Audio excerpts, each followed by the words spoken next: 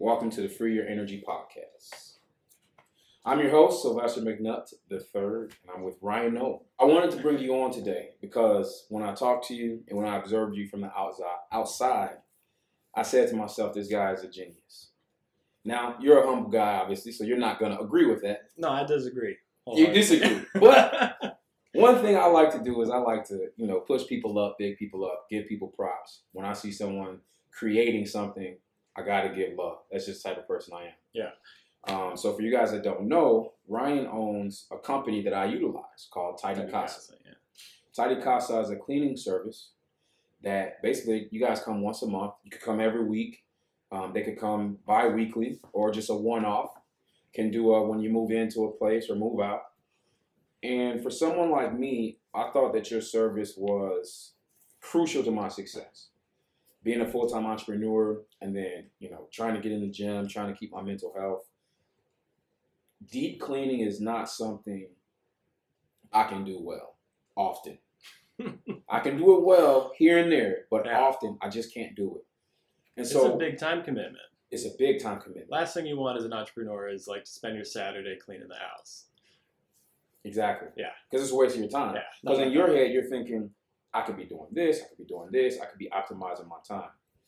So for my people who are just tuning in to the podcast and you're wondering what type of value you're going to get out of this podcast, I want you to know that for me as an entrepreneur, my whole life is geared around how do I make my life easier? How do I streamline what I'm doing? How do I get my life more simpler and more efficient? And I know that your business does that for me. But before we even get into your current business, I want to know about your life. What were you like as a kid? Where did you grow up? Oh, man. We're going all the way back to the beginning. I grew up in Omaha, Nebraska. Total flyover state. There's nothing there but corn and cows. Tornadoes, terrible weather. I went back to visit 2 years ago when my grandma passed for, her services. Hadn't been back in like 10 years. Mm-hmm. And I remember why. We went in January and it was negative 10 degrees, which is, not cool. Trying to buy a winter coat in January in Arizona to go back to negative 10 degrees was really hard. Wow. We went to like 14 different stores to try and find a coat. Right. And in Arizona, they don't stock it. Right? No, they're not going to sell that. Yeah. It was like 50 here when we left. Right. Go to negative 10. So what was it like as a kid when you were there in the flyover state? Like, were you raised on a farm or? No. Well, no. I was raised in the suburbs, but because it's a huge, it's like the breadbasket of the United States, mm-hmm. or whatever they say. I actually lived about 2 blocks away from a cornfield and an active farm, and I was in the suburbs. Okay. So I don't know where my character really came from that, but it's a good place to grow up because people there are super friendly. Mm-hmm. Like it's very rare that you would be driving down the road and somebody wouldn't wave to you or say hi. Like everybody's super friendly and open and welcoming. And then you would have a couple times a year the doomsday alarms going off for tornado landings right. and stuff. Right. But generally a decent place to grow up. And I'm glad I moved. Okay. So you saw tornadoes as a kid? I didn't actually see them, mm-hmm. but basically you hear the like doomsday alarms go off, mm-hmm. like the ones you hear in the movies that are like, right. And then you got to get into a place where the tornado can't suck you up. It's very rare that it would happen, mm-hmm. But you end up just, get your wind-up radio down in the basement and you just hunker down for an hour or two until they're like, it's safe to come out. Okay. Yeah. And tell me about your family. Was both parents, siblings? Yeah, both parents. They got a divorce recently, but they were together for like 30 years. Okay. Mom's a nurse. She worked in ER and intensive care growing up. When we moved down here, she stopped doing that, went into private practice, and my dad's a computer programmer. Wow. So, yeah. So how do you think you had them growing up, mm-hmm. and then they're separate now, both alive still? Yes. Both alive still. How do you think that having them in the home helped you or hurt you or gave you an advantage or disadvantage? How was your experience having both parents?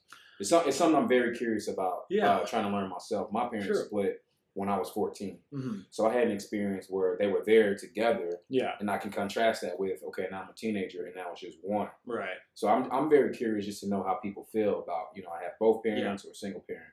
Yeah, I mean, it was nice growing up. Like, my mom worked part-time as a nurse. After we moved down to Phoenix, it was part-time instead of, ER and intensive care, which was like nights and weekends. And like, she was terrified of me doing anything because, she worked in the ER. So, she would come in with stories about people blowing their hands off with fireworks and motorcycle crashes. Mm-hmm. So she was very like high anxiety about anything that could potentially be dangerous because she'd seen it all. It was always nice having both the parents around because, if you wanted to talk to them about something, they were usually there. They were usually around. They were very supportive. And I think that's kind of one of the things that a lot of people don't realize about having a support network like that, is that I always had an option to go back there if I messed up. So I started my first entrepreneurial venture when I was like 19. My first real business, I was incorporated and making money. And it takes away a lot of the risk having supportive parents, because if I fuck up or, can't pay the bills for whatever reason, I can just go crash on mom's couch until figure it out. Right. So it's kind of this like, and I think a lot of people in that position don't really realize how important that is, how crucial that is, to being able to take more risks in life. So it was always nice to have that. I did get mostly ignored by my parents because I had 3 other brothers. So I was I'm not the oldest. My older brother's 13 months older than me. Then I came along, and then my other brothers are 4 years younger than 4 years younger than him, so 4 and 8. Yep. And since they came around, I pretty much got ignored. So I mostly just got left to my devices until I messed something up, and the cops had to call my parents to come pick me up for whatever. Right, what the hell? Yeah. Okay, so how old were you when you first realized, now we're, because hindsight is 20/20. Yeah. So now we can label it as, hey, I was ignored. Mm-hmm. But how old were you when you actually realized that, like while it was happening?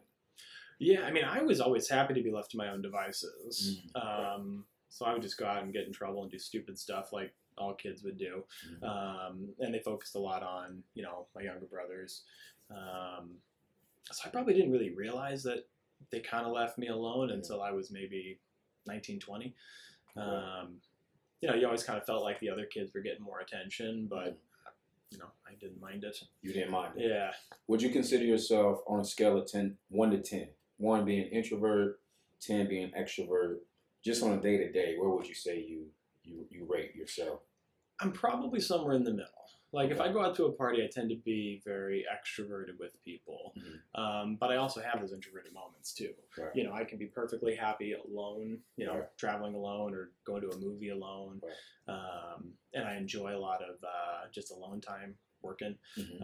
So I'm a painter.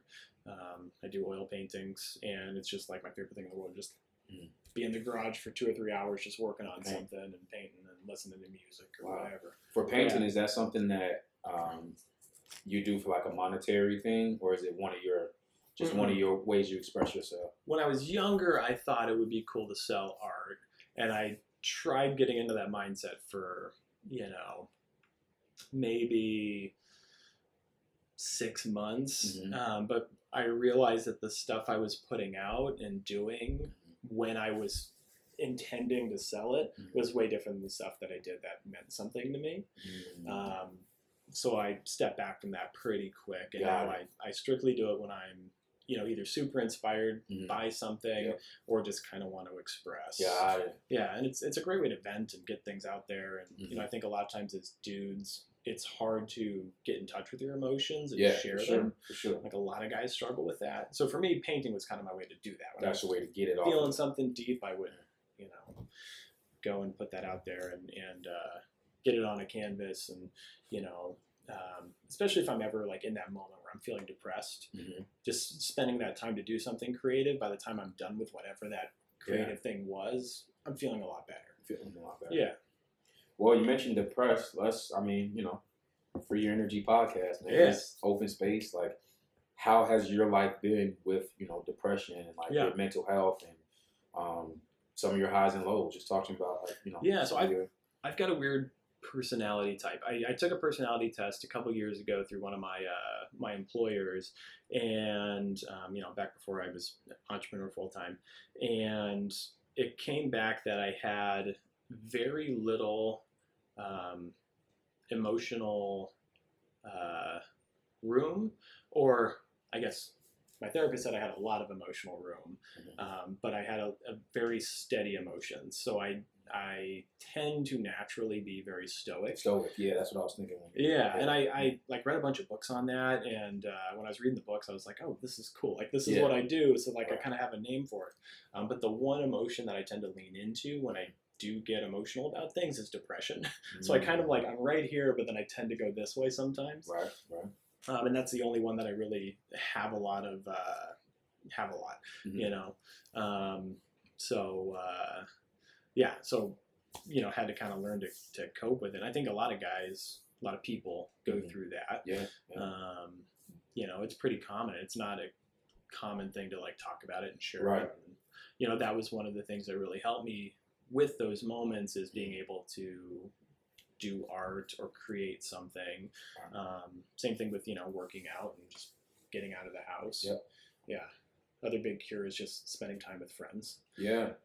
That's like the biggest thing.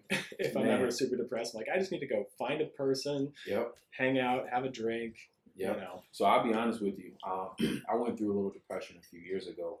And for you guys who are watching on the video, there's other people here. One of them being Derek Nelson. When I was going through depression, I didn't really talk about it. I just, I'm a strong guy. I'm positive. It's like we have these shields, I'll call them. And it's just like, oh, well, I don't want to show you guys my weakness. I don't want to show you that I'm going through hell right now. But Derek like sensed it. And what you just said about like going with friends, he was always reminding me. Yeah. He's like, dude, you got to get out the house. You got to get out the house. You got to talk to people. Come on, you got to get moving. Yeah. And I'm sure you could relate, being a full-time entrepreneur, is like you have this mindset of, I have to keep working. I have to keep creating. I haven't done enough. You can get paid. There's been days where I got paid $8,000, $10,000. Got paid. You see it in your checking account. But then that same day, you're working like you never got paid in your life. Right. And it's just like, oh, this is not enough. I got to keep like, and yeah, it's crazy. The more you get, the more you like. Yeah. Yeah. It's like you almost get scared. You're just like, what if I can't make this again? Yeah. What if I can't do it? This is gonna get taken away from me. I'm gonna lose this. Like imposter syndrome, right? Yeah. Yeah. So that's something that I've had to learn as an entrepreneur, as an adult, as a man. Okay, I can work, I can be in my business, but I have to get out the house and I have to connect and I have to talk to people and I have to just network. And even if I have to do things that quote unquote feel like a waste of time, like just sitting at the bar with friends, right? It's so much more beneficial than me working for 14 hours or 12 hours, not going to sleep on time. You know? Like, so that's something that I had to learn just as an entrepreneur, because that caused me depression at first. Oh, no doubt. Like not having that balance. Right. And then you get into these cycles where you're just working, trying to fight that imposter syndrome or whatever to, pay the next bill or, whatever you have to do. And then you forget that, how important it is to have a weekend or go on vacation or spend time with friends. Because when you come back from that, when you get your mind out of the rut of, I just got to finish this spreadsheet and do these marketing things and, do this next, podcast or write the book or do the next chapter. When you come back to it after being away from it, you're doing it a lot better. You're more efficient. You're like fresh. You're fresh. Yeah. You get your mind out of that space. And that's what like painting does a lot for me. I'm sure, writing's probably similar for you, or if you're on the podcast, you get your mindset into a different spot and then you can kind of come back with a new energy. So how did you, obviously, so you grew up in is that the Midwest? Is that considered the Midwest? It's the Midwest, It's the Midwest? Yeah, it's straight up middle of the country. Middle of the country, okay. Yeah, so I grew up in Chicago. Midwest. Right. So Midwest, which really is more central, if we're being like geographically sound. Like Chicago should be Central America. Right. Do we even have a Central America? I don't think we do. Like we don't label. Yeah, I think Central America would be like Mexico and stuff, right? Or that.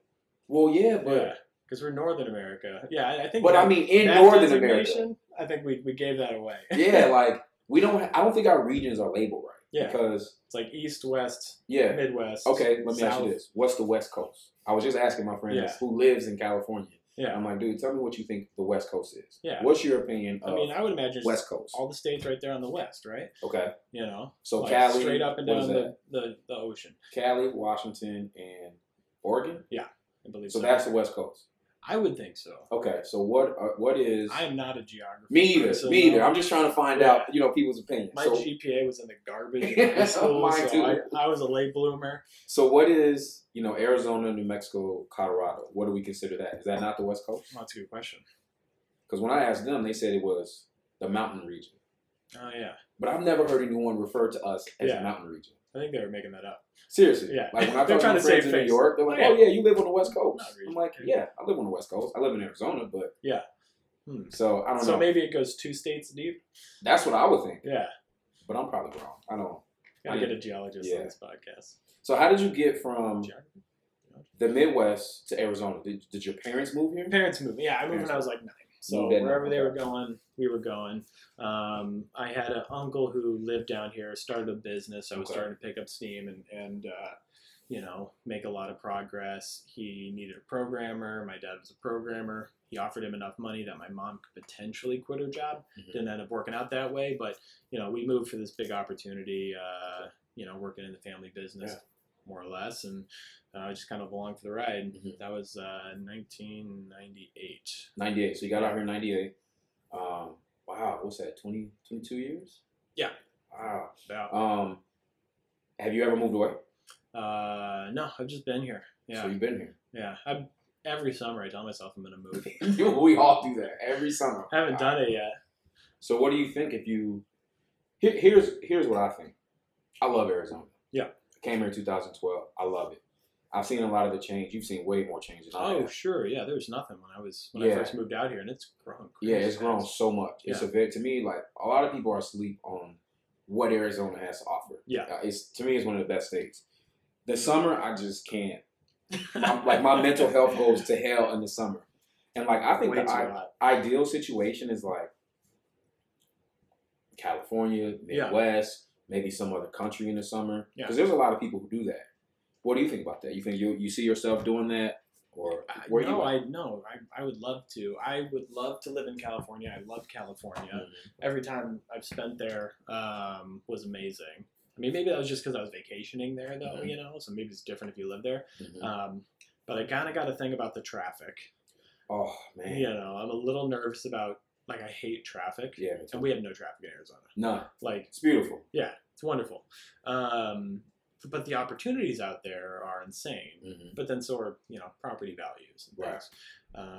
And a lot of my skill sets. So before I had this cleaning business, I was a marketer.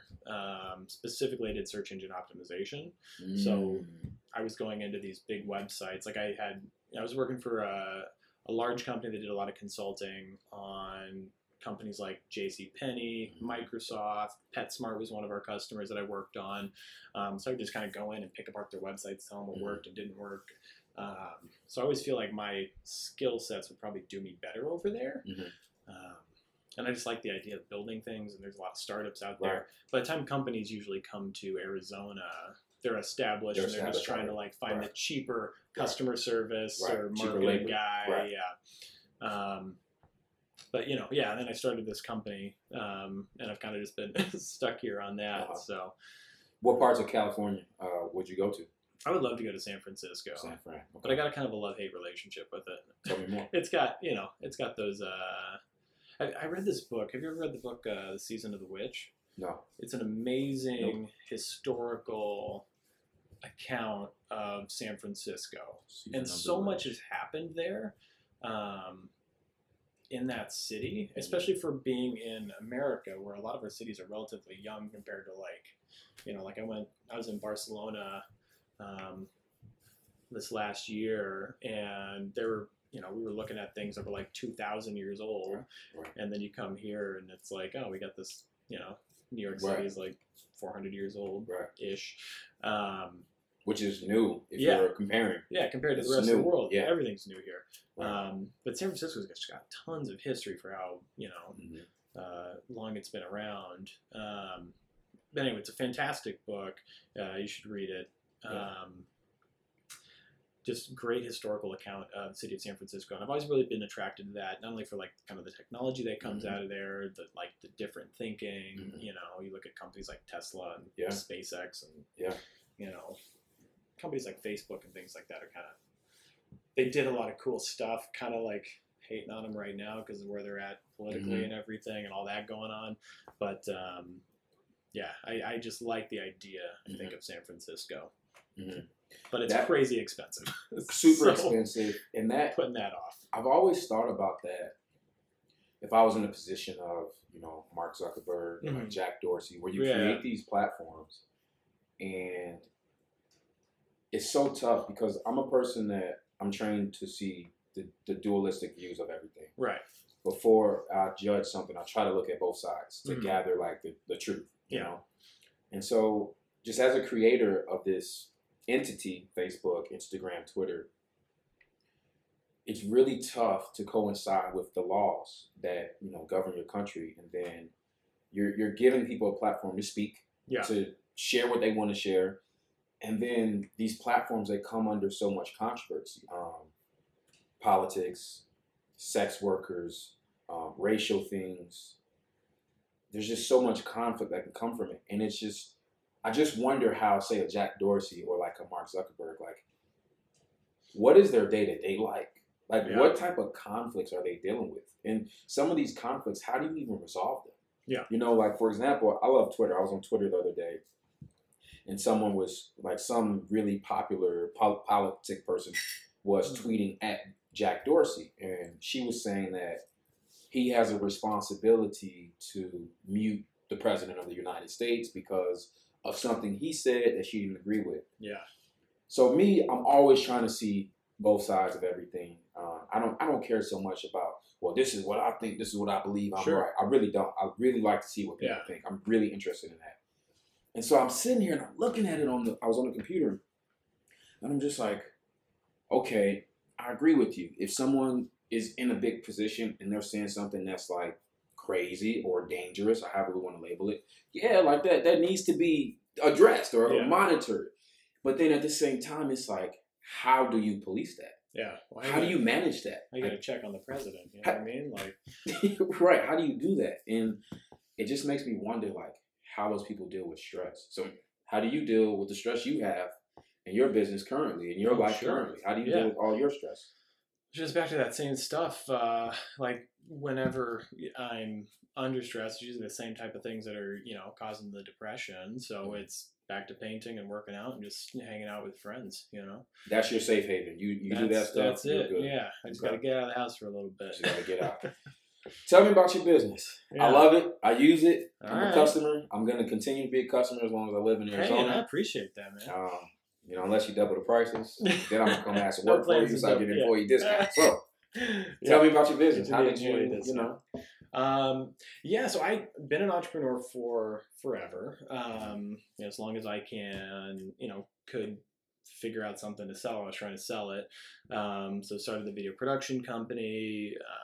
Didn't work out because the recession happened. So when I was 19, had a couple big customers. Recession happened. That all went to the garbage. Then I just kind of found the next thing that I could do. I started building websites for people because I kind of knew how to do that. I was terrible at it, but so was everybody else. Right. It was, 2006, 2007. So went down that road, started building websites, learned about marketing because we would have customers that would, you'd build a website for them and then they'd say, well, hey, can you do SEO for me? Or can you get me up on Google? So you'd try to figure that out. And I just, not knowing to say no, I would just be like, oh yeah, sure, we can do that. And I would just get on the internet and read all the forums and download all the things, buy all the books, and just learn whatever it is I have to learn. So you would just figure it out. You just teach yourself. Yeah, I just had to figure it out. And I totally sold it before I even knew that I could do it. Probably not the right move, but it ended up working out for me. So I learned that stuff. Then I had another opportunity to join another company, helping them with some SEO and marketing, just because I kind of knew somebody. So my company, when I was doing the web design and SEO, I made tons of mistakes. I didn't charge enough.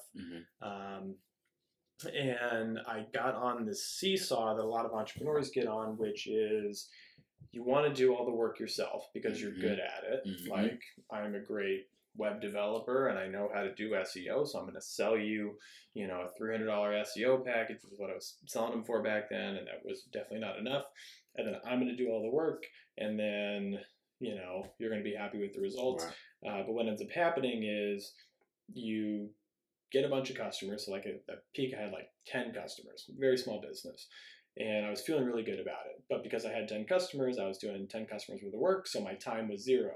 Right. And then I would lose a couple customers because I wasn't going out and getting new ones. Like, there's always attrition. Like, legitimately, like, my biggest customer, like, got hit by a car and was just gone. Oh, yeah, that was super sad. He was great person too. Like, passed away? Yeah. He was man. Like, sorry. Yeah, not sorry in a good way either. Which is super sad, and tried to help his family after that too, because we were pretty close with him. Right. And he was like the one guy that like gave me a chance, and like let me in, and he would always write me a bigger check than I asked for just to be nice, because I think he realized I wasn't charging enough too. So, there's just always some type of attrition, whether it's people pass away, they move, or they just find somebody that can do it for cheaper, or somebody that can do it better. Right. So you lose those. So your time zero, customers are full, and then customers drop, and then your time goes down, so now you got to start doing sales, and then as soon as you do the sales, then you're back up to no time, can't get more customers, attrition happens, and it just goes back and forth forever. So eventually, I got stuck in that rut, and I kind of realized like, I need to raise my prices. And at that point, you're too far in to really fix it. Gotcha. Because if I raise my price, then all my customers are going to leave me, because I didn't need to raise my prices by like 10% or 15%. I need to raise them. I need to like double them to actually make money to hire people, So ended up working for this other company. That led me to getting another job, and I kind of put my entrepreneur stuff on the back burner. It was just easier to do the work for somebody else and be the person doing the work. And in the meantime, I had my father was that computer programmer. We had a piece of software we needed when I was working at this one marketing company. I was able to negotiate and coordinate them working with him to build this software, and then I was going to kind of help him grow that business. So we developed this software. It was really cool. We made some decent amount of money off the couple companies that I had worked for and brought it to. But because I wasn't fully involved in that, my dad actually fell into the same rut that I was in, where he was developing the software and, doing the work, and the customer would have a complaint, so they need to make an adjustment, and we need to troubleshoot this thing. And so he can never get it to the point where we could just, somebody could go online, get a credit card, whatever, and we could just sell it that way. So that kind of, fizzled out. And then eventually, like, I'd gone through all these different things trying to start these sexy businesses. Like, my first one was video production, then I was designing websites, and I was doing marketing, relatively sexy professions, the way like, I've got to make money goes, Right. And then I read this guy's blog post, because, this whole time that I'm doing this, like, I never quite got to the point where I could 100% do the business and not have a day job. I read this guy's blog post where he was just like, don't try to reinvent the wheel. Like, a lot of the times the perspective that we have is, Bill Gates and Mark Zuckerberg and Jack Dorsey and Elon Musk, where, they invented PayPal and sold it for $100 million. But the truth is, there are 3 million small businesses in America, and you probably haven't heard of any of them, because they're small businesses like mine, where we just clean toilets, and the whole insight in his blog post was, the big thing that I had messed up, which was, don't work in your business, work on your business. Mm. So don't be, I shouldn't be going out and cleaning toilets myself. I need to find other people to do that so I can focus on bringing in more customers and doing all the other little things that business owners have to do. And don't try to reinvent the wheel. So when I was building this software, what we ran into was we were selling local SEO software. And we considered local SEO this one thing, and a lot of the other SEO people considered it this other thing. So they all needed this software, but they weren't aligned on definitions for what local SEO meant. So now we got to re-educate the whole industry. We were raising money, we were bootstrapping, because I've always just bootstrapped stuff, which just means you don't have like a venture check. It's just whatever's in your pocket is what you're using to fund the business. So for people listening, let me just break this down for them.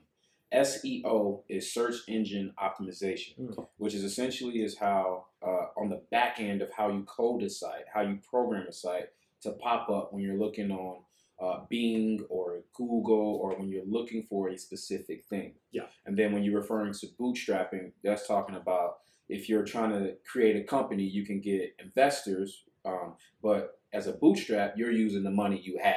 Yeah. You don't have an investor. Okay. I like to just try to break things simple for people, because with the podcast, it's almost like you never know who's listening, and you never know if they're like not from this country, they're not up on our lingo. So some things I try to just break it down.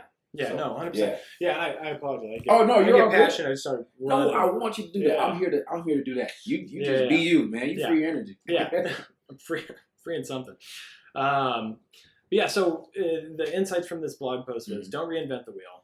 Do something stupid that's already out there. Because I think that's another thing that a lot of people who want to get into entrepreneurship but maybe don't know how or haven't done it yet, they want to figure out something that nobody else is doing. Because the idea is, if nobody else is doing it, I can be the one selling you that thing that you need. Right. But the problem in that is you really have to get lucky. Yeah. And find something that nobody else has done before. There's also this thing called second mover advantage where... Second mover advantage. Yeah, where somebody else has gone before you. You can look at what they did wrong, and you don't have to repeat their mistakes. So even when you think about Google and Facebook and companies like this, like before Facebook, there was MySpace and Friendster. Right. Like they weren't the first ones to come up with that. Same thing with Google. When Google got launched, there was 15 other search engines. Like I don't know if you remember like Alta Vista and Dogpile and Yahoo. I don't. I remember Yahoo. I remember signing up for AOL Instant Messenger. Yeah, I remember the dial-up. Yeah, I remember all that. It's so funny listening to you talk about second mover advantage. Yeah, I never heard that phrase before, but instantly when you talked about it, I grew up playing sports. I thought about how, let's just say basketball. You look at them in the 50s and 60s, they were good. The 70s, they were better. Yeah. The 80s, they were a lot better. You got the Showtime Lakers. You take these guys now, they would destroy any of them. You know, any team, almost, you could take the worst team now, they probably would be one of the championship teams from 40 years ago. Oh, for sure. And what it is the second mover advantage. You're learning from their victories and their losses. Yeah, every generation gets a little bit smarter watching the people before them. Right. And then those people are coaching you on, like, you know, because that's sort of what happens too. The ones that are really good here grow up and coach these guys on what they did, and then these guys can, you know, improve on that. That's genius. You mentioned the blog post. Do you know the author of the blog post? Yeah, his name is Rohan Giles. I think I'm probably butchering his last name. But yeah, I could send it to you. Rohan Giles? Yeah, Giles, I believe so. But yeah, he's got a huge following. Okay. And he was one of the inspirations for, you know, starting the cleaning company, because his whole thing was, you know, just do something dead simple, stupid. Cleaning houses, landscaping, pool cleaning, you know, mobile window tinting. Like, you know what the business is. Customers can search for it and find you. There are avenues that you can go down. Like, people go on Yelp to look for house cleaners, or Google Maps, or, you know, I know what a restaurant is. I'm going to go in, order a sandwich. Someone's going to make it for me. I'm going to eat it, and I'm going to pay you. Right. You know, you're not reinventing the wheel, not doing anything crazy. Right. And, you know, you're never going to sell these companies for $10 million, but you can get your opportunity to get some wins in, become an entrepreneur, and grow it without having to, like, invent Facebook. But how did you get to the point where you said, okay, I'm going to make Tidy Casa. Yeah. This is what it's going to be. This is what it's called. Like, Was it just like a light bulb, like an aha moment? Was it kind of an Yeah, evolution? I had for a long time, tried to start those businesses. I had a house cleaner of my own, and house cleaning was one of the suggestions in this guy's blog post, actually. So he talked about landscaping and house cleaning and plumbing and, all those types of things. And I thought house cleaning seemed, one of the easier ones. It's really easy to get started because essentially all I have to do is go find a contractor who's got all the equipment, who's really good at cleaning, and help them find more work. And then I just am the one who is going to, pay for the insurance and do the marketing and run the customer's credit card to make sure they get paid, do all that coordinating, handle the customer service side of stuff, the business side of stuff. And they're going to be the ones that go out and do the So the what you clean. saw, you made yourself the middleman. Yeah. And you connected, you solved the problem for two people. Right. The problem of the contractor who does not have enough contracts to take Mhm. care of themselves. Yeah. And then the customer on the other end who needs a contractor to come Right. through. Yeah. So you just came in the middle and said, okay, I'm going to connect you guys. Yeah. And then you took care of all the paperwork that, don't worry about the payment. I'm going to do that for you. Well, and that end was solving a lot of problems for him too, because it's relatively difficult to be able to run a customer's credit card. You have to be able to pass a background check and criminal background checks and credit background checks, and you have to set it up a certain way so the bank doesn't reject you. And sometimes you have to pay for those. So just being able to do that and figure that out, especially if you're not tech savvy, like it's hard to figure out how to do that. If you're cleaning houses. So just the fact that we take a customer's credit card, if they cancel, we can charge a cancellation fee, which goes 100% to the house cleaners. We don't take any portion of that. Just that little act is something that solves a huge problem for them. Because most house cleaners are cleaning, if they're really, really efficient, they can do 15 houses a week, but most of them do about 10. And that's, a good week where we have solid work. If a customer cancels the day before, they miss out on that income 100% if they're doing it on their own. But since we have customers who we've been able to communicate, this is what our expectation is, this is what we do, we want you to communicate if you have to cancel something. We can charge that cancellation fee and give it to the cleaner, because if without that cancellation fee, they're taking a 10% decrease on their pay, and it wasn't their fault. So you could imagine just being out there in the world trying to do this stuff, and customers cancel all the time. You're just taking a pay cut for no reason. Especially with really good cleaners, they usually have a handful of people that are calling them. They're having to, say, no, I can't. I got this guy, and then that guy cancels.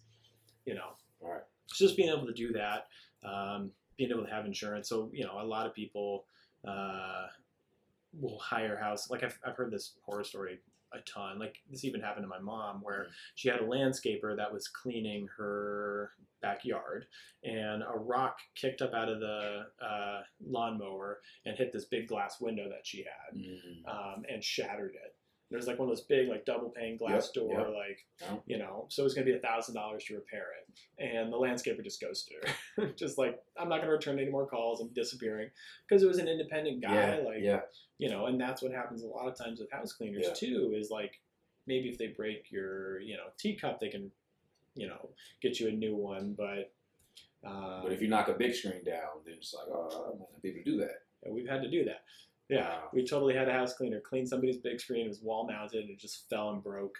It was $700 or $800 to get him a new one, and we just had to do it. I have a parallel to what you just said.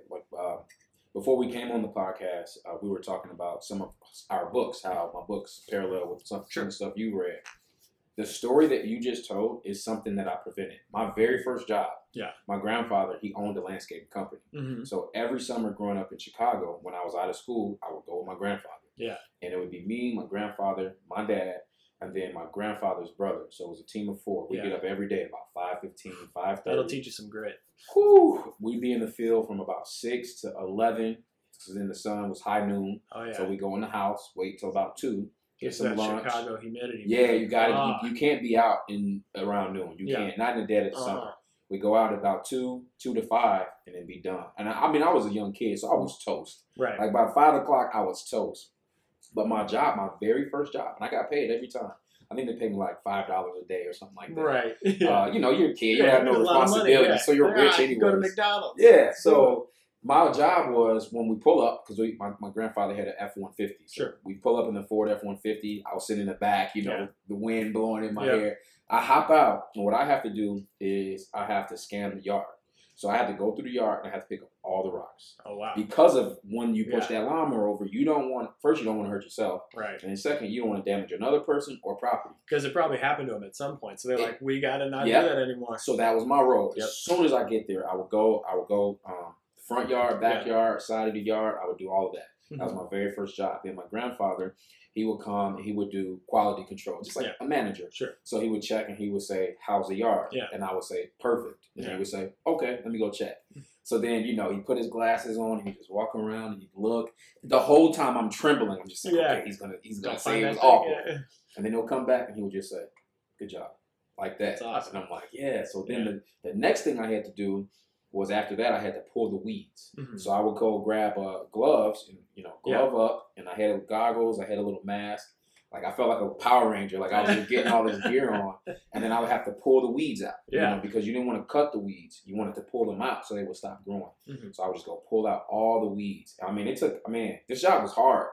It was hard. Like I should have been getting like $20 an hour for the stuff. Oh, okay, yeah. You do that now, it'd be 25. Yeah, 30, like minimum. Yeah. So then, no one's gonna do it for $5 a day. Yeah, $5 a day. Like, so then after that, I would just go back to the car and I would just sit in the air conditioning until they got done. So it was, man, my grandfather, he was so efficient, and I think this is part of the reason why I'm an entrepreneur. Yeah. Because I got to be with him every single summer. So he would get in. My dad, his son, would do the front lawn. His brother would do the back lawn. My grandfather didn't cut the grass. Yeah. He did the edging.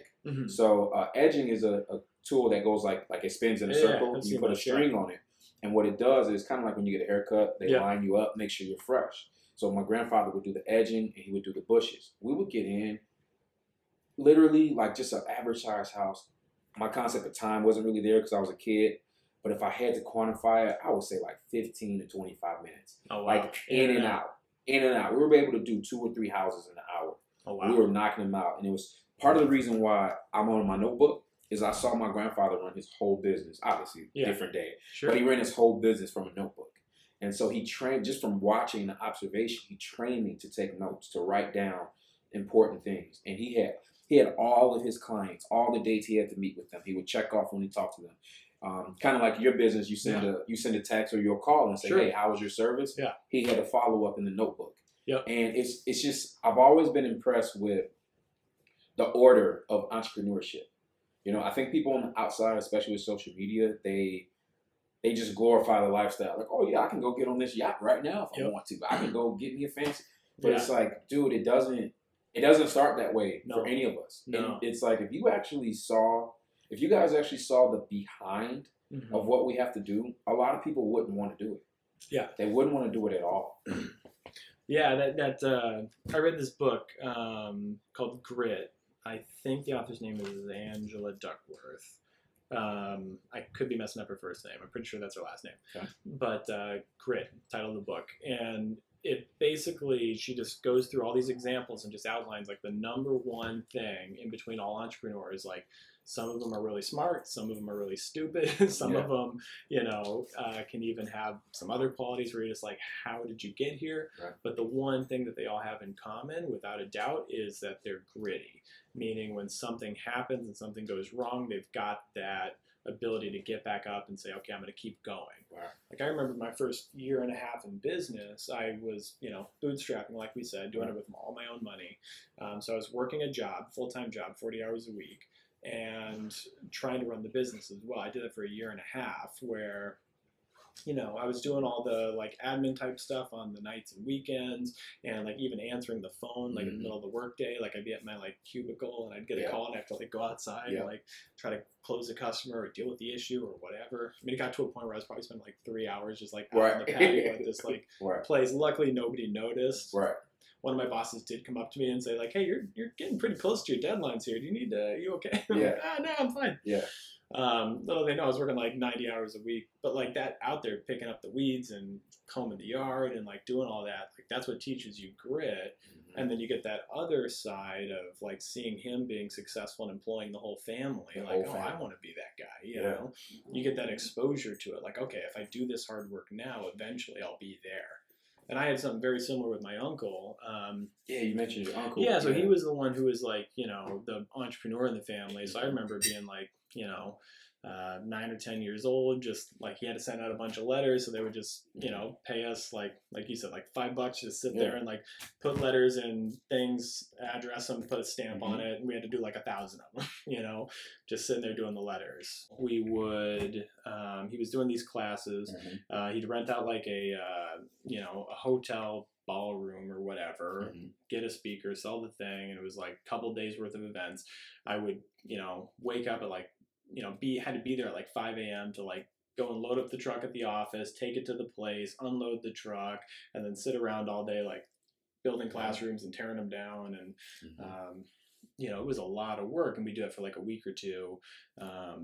But getting to see like his lifestyle versus my parents' lifestyle, and then learning how to like work like that, like working with a team of people to like load this truck up and unload this truck, and you know, run around and take test scores and do all this stuff. I think having that exposure to it is really crucial to wanting to become an entrepreneur. I think you kind of have to have somebody in your life that you could see like, oh, they did this, they're the entrepreneur, like that's what I want to do. Yeah, I totally agree. So my mom, she was a administrative assistant. My dad, he was a chef in culinary, and then eventually worked up to be management. Oh, wow, and so he would, you know, manage the chefs, lead the teams. He would come up with, he worked at this place where there was like a lot of elderly people. And so he would create their meal plans, what they would eat to try to, some of them had diabetes, but just to, you know, stay alive. And I noticed that he was the happiest when he was leading a team of people, putting people in the right places. Like he got so much out of that. Yeah. Where versus when he was just a chef, it was just like a keep going, keep going, keep going, keep going. And he wasn't really happy. I was much younger then. But then I really noticed his happiness because his team was winning. And it felt like there was more, I guess just more he got out of the work. That's personally how I feel too. When I was working in corporate America, I mean, I was killing it. I was doing sales. So I was killing it. Top 1% of my company. I was with a Fortune 500 company. And it was good, but it was so empty. It was such an empty feeling. Yeah. I felt like I was only working for money. Like that's really how I felt. Yeah. And that's one of the reasons I relate to you so much, because when I wrote my first book, it's called Accelerated, I would go to the bathroom 6 times a day. Now, no one has to go to the bathroom that many times, but that's how much I was going. And I would take my phone in there and I was writing my book and my notes on my phone. So I would literally go in there. I would just, you know, put the toilet seat down and I would just sit on the toilet and I'm just working on my book like this. And like I'll look up, because you know, if you look at the bottom of the doorway, you can see people. I'll always look up if I saw like a shadow to see if someone was coming. And whenever I see somebody's feet, I would just cough like, like, you know, like let you know, like, hey, I'm in here. Don't come in here, you know. And literally, I would take a couple breaks a day to write my book. Right. And because that's what you're passionate about. That's what you're drawn to. About. Yeah. And that's what I think fuels me right now is like, I do make good money from my adventures, but if it goes away, I'm still gonna do a lot of the stuff that I do. Yeah. Because I love writing a book. Yeah. I love the process of writing a book and what goes into it. You know, even if I had to go back into sales, selling something I didn't like, of course I would do it because you got to do what you got to do. Mm-hmm. But it's the passion that really pushes me. It's the knowing that I'm getting something out of it, knowing that I'm helping people, that I'm helping people's lives. Like that's what really, really motivates me, like to this day still. Yeah, absolutely. And I think some people are just, they're drawn to a certain thing. So like no matter what you do in life, you're always going to want to be writing books. Like that's what you're passionate about. That's what you're drawn to.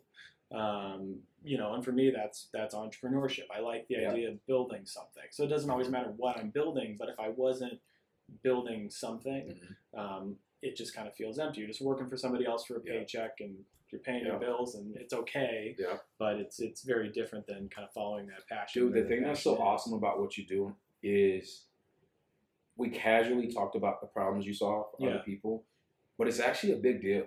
And I don't know if you know that, but I want to praise you for that because you're getting people. I've met a lot of the people who come. I don't think all of the workers who work for you are able to grow their own business the way that you've helped them. Yeah. Because you understand so much nerdy stuff that the common person doesn't get. Right. And that nerdy stuff helps pay the bills, you know? And I don't know if you've been able to reflect on that, but you definitely need to pat yourself on the back. Like you are helping people feed their families.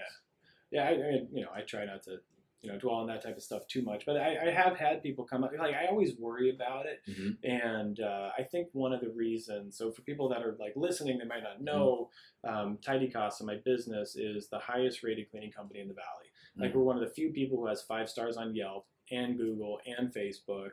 And my secret sauce to that has always been to just take care of people. Like I've had a ton of shitty bosses and I didn't want to be that. So I figure whatever I can do to pay people as much as I can, to give them as many benefits as I can, to treat people with empathy and, understanding when there are issues. Like so many people, when they come to work for us, have this like shell shock from working for other people in this industry.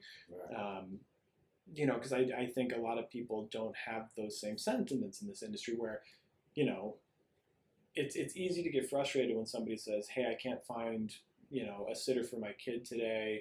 I can't come into work. It's easy to get frustrated and say, it's not my problem. Like you messed up, like what's wrong with you? Instead of what we do and what I train all my staff and everybody to do is just say, hey, I'm really sorry about that. Like, we'll see if we can get you covered. We'll work this out for you, and just having that empathy and understand like, okay, this is a single mother. She's doing her best. Like we need to help her out.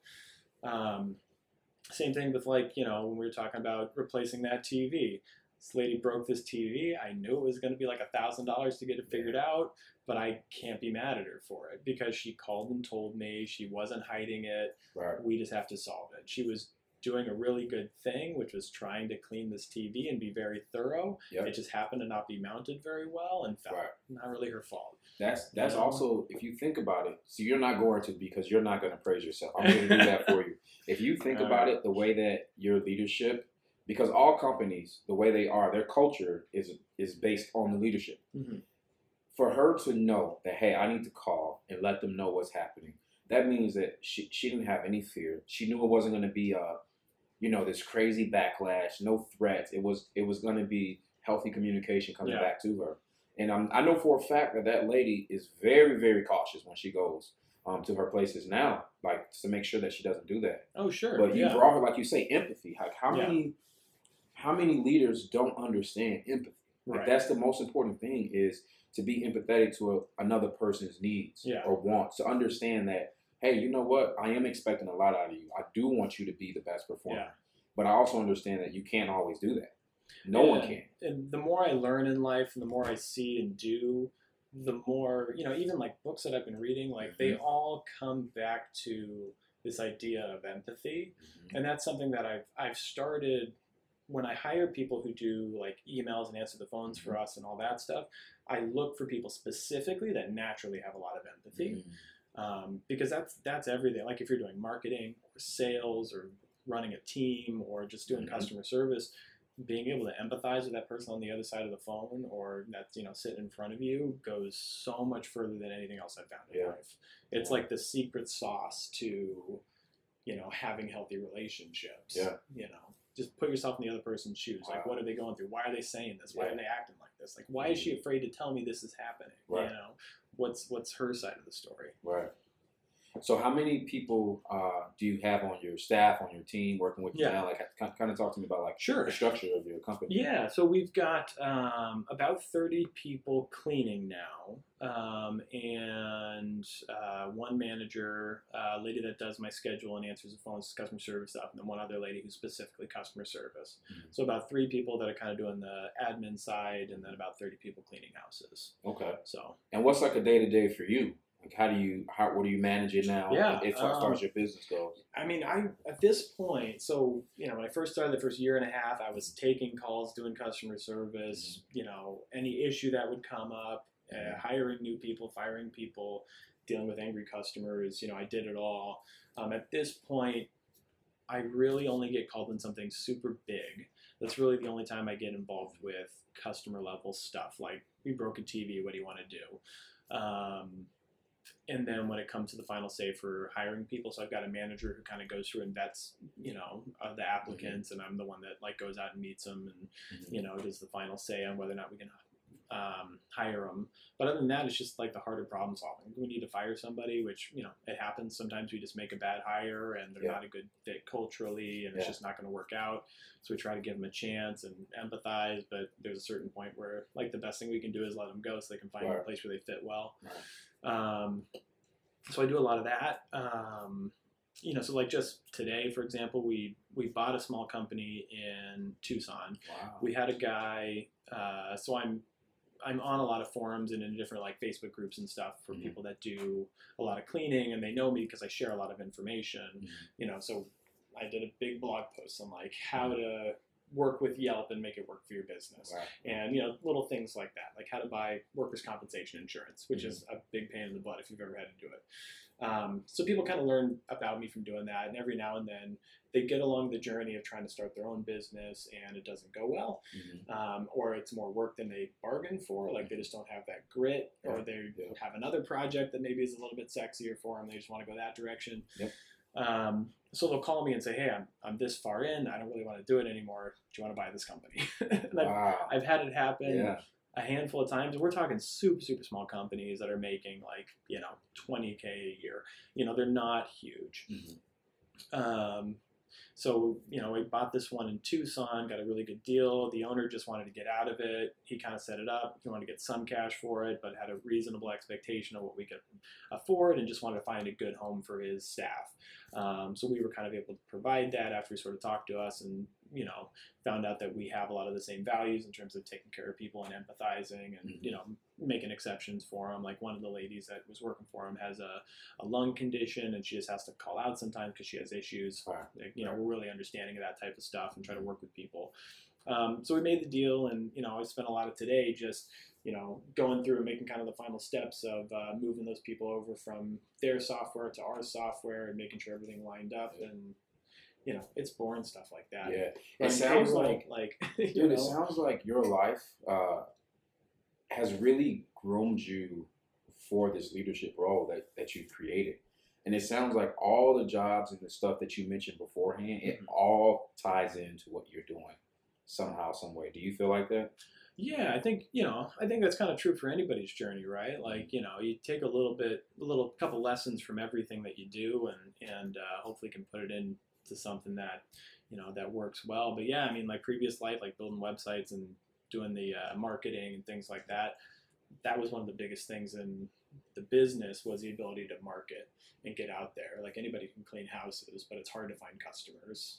And then it's hard to vet, good cleaning teams and keep them and keep them happy. And, so yeah, I think that's probably pretty accurate.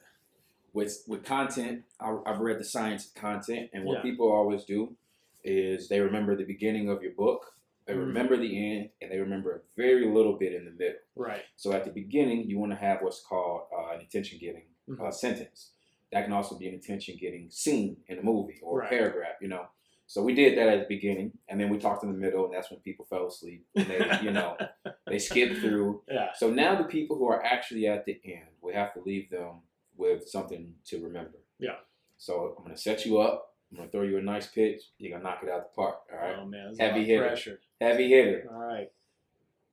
Regardless of if you're an entrepreneur, if you're a student, if you're working, what's just one piece of advice? It could be something you already said.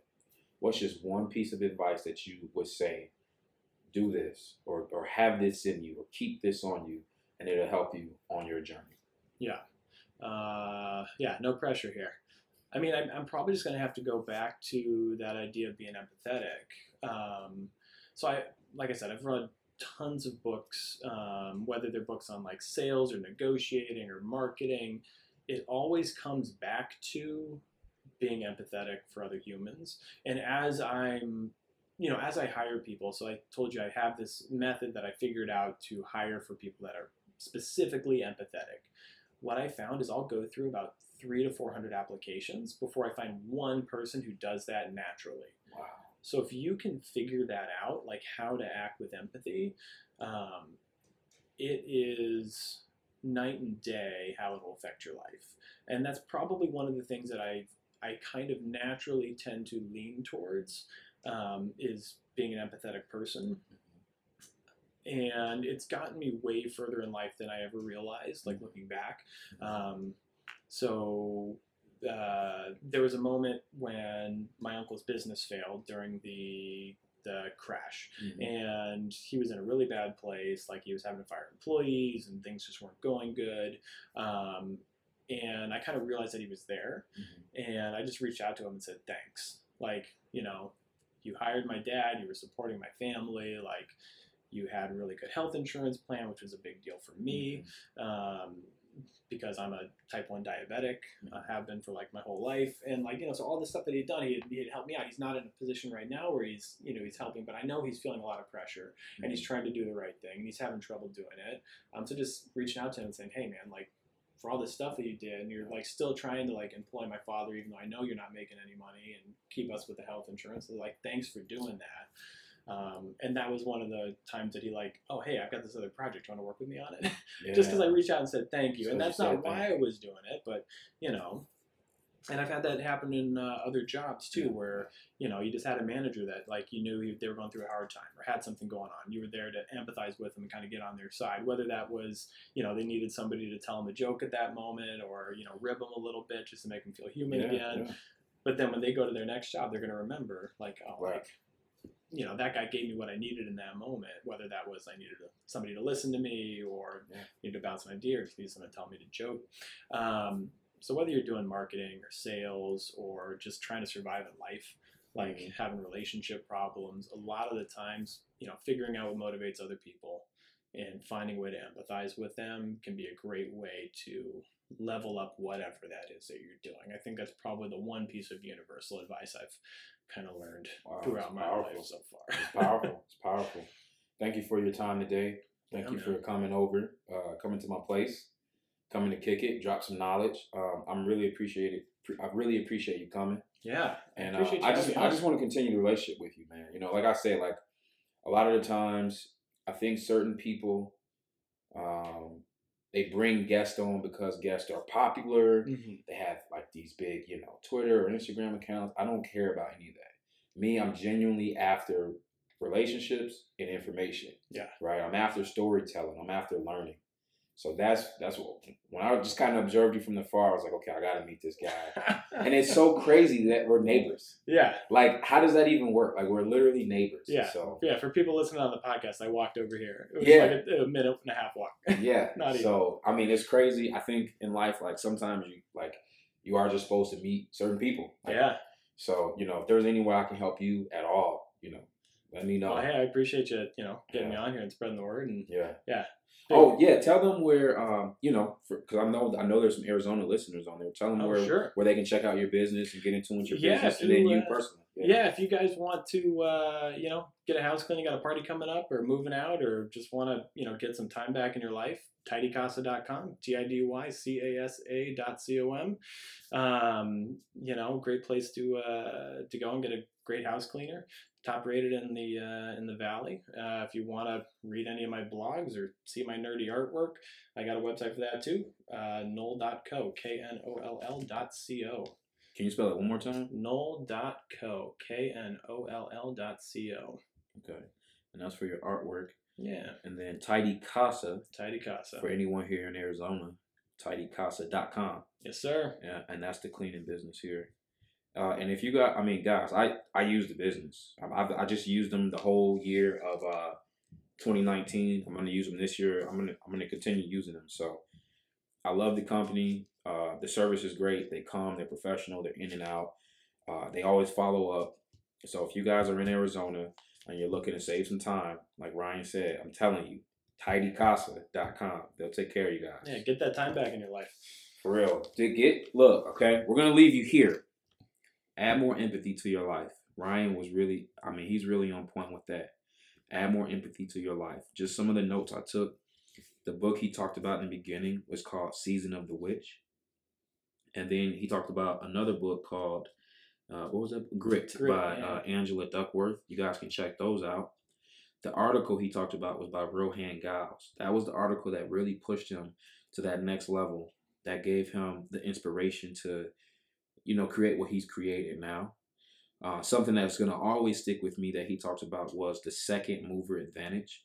So definitely do some research there. All right, guys, I hope you have a good one, and I hope you continue to free your energy. Thanks for having me on, brother. Appreciate you. Man, dude, so glad I met you, man. For real, bro. I'm glad you reached out. I love this kind of